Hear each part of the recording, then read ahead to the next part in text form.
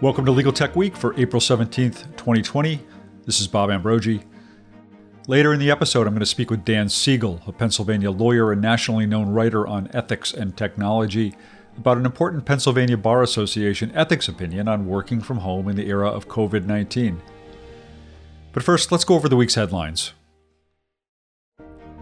The State Bar has issued the first ethics opinion on the unique issues of working from home during the COVID-19 pandemic. The first major virtual legal conference of the coronavirus era is held, drawing nearly 500 registrants and raising more than $21,000 for COVID-19 related charities. Meanwhile, the chief executive officer of ILTA, the International Legal Technology Association, says that organization's legal conference will go on as planned in August, but it might not look like what we've come to expect. And finally, saying that the coronavirus crisis creates a state of emergency for corporations, the contracts technology company Knowable releases a free, streamlined version of its platform to help companies organize and search their contracts. So those are the headlines. Let me go into a little bit more depth before we turn to our guest. Pennsylvania this week became the first bar association to issue an opinion on the legal ethics issues raised by our new normal of working from home. This is important as a legal technology story because the ethics issues are almost entirely involve technology. And while the opinion focuses on Pennsylvania, it offers important guidance for lawyers no matter where you practice. In the second half of the show, as I said, I'll speak with one of the lawyers who authored the opinion. But let me sum up some of the key points. First, its overarching emphasis is on maintaining client confidentiality. When working remotely, the opinion says, attorneys and staff, quote, must consider the security and confidentiality of their client data, including the need to protect computer systems and physical files, and to ensure that telephone and other conversations and communications remain privileged, end of quote. The opinion then goes on to reaffirm some issues that had already been decided in Pennsylvania, including that it is ethical for an attorney to allow client confidential material to be stored in the cloud, and that an attorney may ethically operate a virtual law practice. But the opinion also adopts a major 2017 ABA ethics opinion that discusses a lawyer's obligations when transmitting client information over the internet. That ABA opinion was notable for advising that, among other things, lawyers should, in many cases, be using encryption in their email communications with clients, something that, from my experience, a lot of lawyers do not do. And finally, the opinion talks about a topic which many listeners will know is near and dear to my heart, which is the duty of technological competence. That duty, the opinion emphasizes, requires attorneys to, quote, understand the general risks and benefits of technology, including the electronic transmission of confidential and sensitive data in cybersecurity, and to take reasonable precautions to comply with this duty, end of quote. And notably, if an attorney lacks that knowledge and skill necessary to implement technological safeguards, then the attorney should consult with someone who has that knowledge, which is, again, consistent with what other ethics opinions on the duty of technology competence have said. In other news this week, the first major virtual legal conference of the coronavirus era took place. And in fact, it's still going as I record this on Friday morning. The two-day conference drew nearly 500 registrants, and counting, I'm told, as of this morning, still more signing up. And it raised more than $21,000 for COVID-19 related charities. Called Rocket Aid, the conference was organized by the practice management company Rocket Matter and its CEO Larry Port, and was presented almost entirely using Zoom conferencing. Much like a physical conference, it had an array of presentations and speakers. It also had a virtual exhibit hall and breakout rooms for networking. While this was the first COVID-era virtual legal conference that I know of, by no means will it be the last. Next week, on April 23rd, Litera, the document technology company, is presenting its own one-day virtual conference called The Changing Lawyer Live. It features notable speakers from within and without the legal world, including Molly Bloom, author of the memoir Molly's Game, Scott Dorsey, the former CEO of ExactTarget, and Gretchen Rubin, author of the best-selling book The Happiness Project. And in June, ILTA will present its annual LegalSec, Legal Security Summit on legal security as a virtual conference that was going to be a physical conference, but they pivoted in light of the situation that we're in now.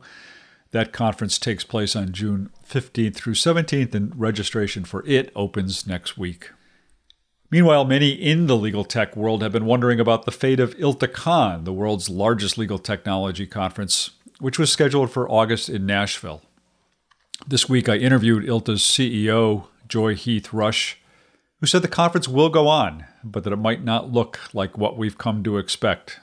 We're looking at all options, she told me, and that will likely include some combination of the live conference for those who are able to attend and virtual programming for those who are not. Finally, in the news this week, the company Knowable released 2 new products, both in response to the coronavirus crisis and both variations on its platform, which turns contracts into data so that corporations can better manage their contracts and understand what's in them. One of the products it released this week is offered free through the end of the year. It's a streamlined version of Knowable's core product that helps companies quickly get their contracts all into one place and make them searchable.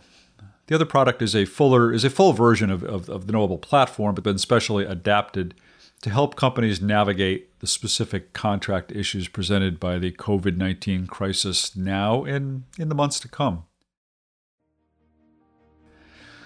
Links to all of these stories are on our show page, so check that out to read more about all of these. That's the news roundup. Now let me bring on our guest. I spoke earlier in the program about the Pennsylvania ethics opinion this week. I'm joined now by Dan Siegel, the co-vice chair and incoming chair of the Pennsylvania Bar Legal Ethics and Professional Responsibility Committee that authored the opinion. Dan is a practicing lawyer in Pennsylvania, also president of the consulting firm Integrated Technology Services. And I'm sure many of you know Dan for his writing about technology and ethics in the ABA's Law Practice magazine and elsewhere. Dan, welcome to the show. Thank you. Hello. And just to begin, how are you holding up during all this craziness we're going through right now? We're surviving. We moved our office remotely. My wife's home. She's a teacher. And so far, we want to see people, and I miss swimming a lot. Yeah, getting to the gym is a real loss. So Dan, this week the bar put out this ethics opinion. It's really the first ethics opinion to kind of squarely address this issue of working from home during the COVID-19 era. Why did the committee want to get this opinion out? I assume you had to scurry a little bit to get it out as quickly as you did. Yeah, we had met in March. We had our quarterly meeting, and at that meeting, the issue of we need ethical guidance on working remotely came up by one of the members. It had been a topic that I had wanted to write on for quite some time, and because of that, and in light of the governor's decision to make everyone in Pennsylvania pretty much work from home, we said we're going to draft an opinion, and we want to get it out there quickly so that attorneys had more formal guidance than the pieces that had been out there. We wanted to compile it and give them practical and ethical advice. Do the ethical issues around working from home differ substantially from the ethical issues around working in an office? No. It's sort of the one thing I always talk about. If you can't do it at the office, you can't do it at home, or right, vice versa. And the difference is that lawyers hadn't thought about working remotely as much, and when they did, they went home for a weekend and they did a little bit of work. But this is actually moving your offices home in a large number of cases, where you're holding conferences at home, you're bringing papers home, you're bringing electronic files home, and the kids are around. You see it all the time with the video conferencing where the kids walk in. But lawyers have a different ethical obligation than most people, and that's why we wanted to explain it in one place. Yeah. The opinion discusses a number of topics relating to working remotely, but is there kind of an overarching recommendation or conclusion in this opinion that sums it all up? Well, it's that, the lawyers have to do what you always have to do, take reasonable precautions to keep information confidential in whatever form. So we tried to use that as the theme and then address it through the various modes of communication. One is essentially email, where we adopted an ABA formal opinion 477R that simply says, you have to take reasonable precautions when you're sending email. That applied all the time.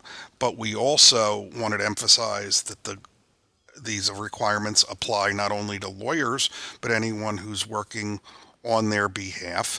And then we tried to give guidance about specific situations, the best practices that many of us know. Don't use public Wi-Fi. Use strong passwords. Make sure your video conferences are secure, a really important issue right now, and general security concerns. To some extent, the opinion, I guess you could say I think you used the word, reaffirms or affirms prior opinions that have been issued in Pennsylvania relating to lawyers' use of the cloud and lawyers' maintenance of virtual law practices. The ABA opinion that you mentioned and its adoption of that, 477R, always struck me as a pretty important opinion, because one of the things it talked about was a lawyer's obligation to protect client communications and perhaps to be using encryption, whereas the ABA before that had said lawyers don't necessarily have to use encryption. And I know that they still say lawyers don't necessarily have to use encryption. But what is your thinking on that? To what extent should lawyers be thinking about using encryption when they're transmitting client information through email? I think it's critical. And in fact, when we drafted the cloud computing opinion many years ago, and I was the primary author of that and this opinion, we talked about it in there toward the end that you may need to use special precautions. The ABA opinion came out a few years ago, and the committee had talked generally about it, and it was on my sort of to-do list that we would get an opinion on that issue once I became chair. But this situation allowed us to really affirm that, because lawyers are communicating sometimes a bit more informally, I've seen and heard anecdotally. But if you're sending client sensitive and confidential information, it needs to be encrypted, password protected if it's attachments. Precautions made, just as though you wouldn't leave, your client documents sitting out in the lobby of your office where someone could see them. It's really the same thing, just electronically. What do you think is the greatest, perhaps, trap for the unwary for a lawyer working from home in terms of the ethical requirements? I think it's the sort of discussing and people hearing about your clients and confidential information, conference calls, those things. When I'm home and I'm on a call, my wife has her office on the second floor in the back, and so she just goes there and knows not to listen. But the example I always use is for sports fans. Brian Colangelo was the general manager and president or whatever of the Philadelphia 76ers. He didn't have the obligations attorneys have, but he came home and was discussing with his wife for years sensitive medical information and his opinions relating to players. And his wife then posted all that information on Twitter anonymously, and it came back. But that could happen to an attorney where he talks about a matter that happens to involve a neighbor or someone his kid goes to school with. And if the kid hears it and then talks to a classmate, and it could be about a divorce or whatever, the potential is real.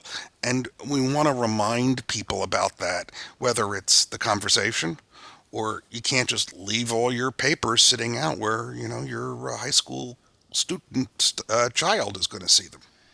On that topic of others eavesdropping on your conversation, the ethics opinion mentions the issue of smart devices in your home and Amazon Alexa or whatever else. What should attorneys know about that? Well, they listen depending on what you read and what the companies want to tell you. They record information. They're listening for cues. So if you're having discussions about clients or anything that's verbal, those devices should either be off or you should be in a different location to avoid the potential that they're recorded and someone, because we know that the Amazons of the world do listen to those recordings or try to glean things, and you don't want to take that potential risk. This guidance applies, it came out in response to the coronavirus pandemic, but it really applies well beyond the current situation we're in, right? Yes, that was the goal, that this could be a useful piece of guidance for attorneys, not just now, but once we return to whatever our normal is going to be. And people are still going to work remotely. People are still going to go to a Starbucks and work at times, and they need to be aware of this. So although the opinion begins with the introduction about what Governor Wolf did in Pennsylvania, we try to make it clear that the questions apply not just now, but for anyone working on behalf of an attorney working remotely. Dan, what else is it important for lawyers to know or take away from this opinion? Well, that we've talked about sort of the rules and the confidentiality. But it's, again, that you need to act reasonably. You need to consider the circumstances of where you are, what you're doing, how you're accessing information, things that in large part a lot of times were taken for granted. We also included a section at the end that talked about in these times particularly, there needs to be, a level of civility that's very important. Pennsylvania, we not only have an ethics committee, but we created a year and a half ago or so a committee on civility. So we believe all of that comes into play.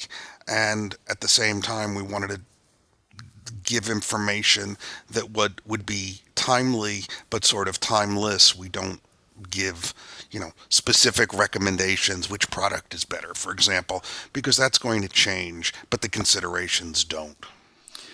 Well, Dan Siegel, thank you very much for taking time on this Friday morning to talk with me. Oh, my pleasure. Anytime. Thank you very much, and hope you and everyone stay safe and well. Likewise, stay safe. That's the Legal Tech News this week.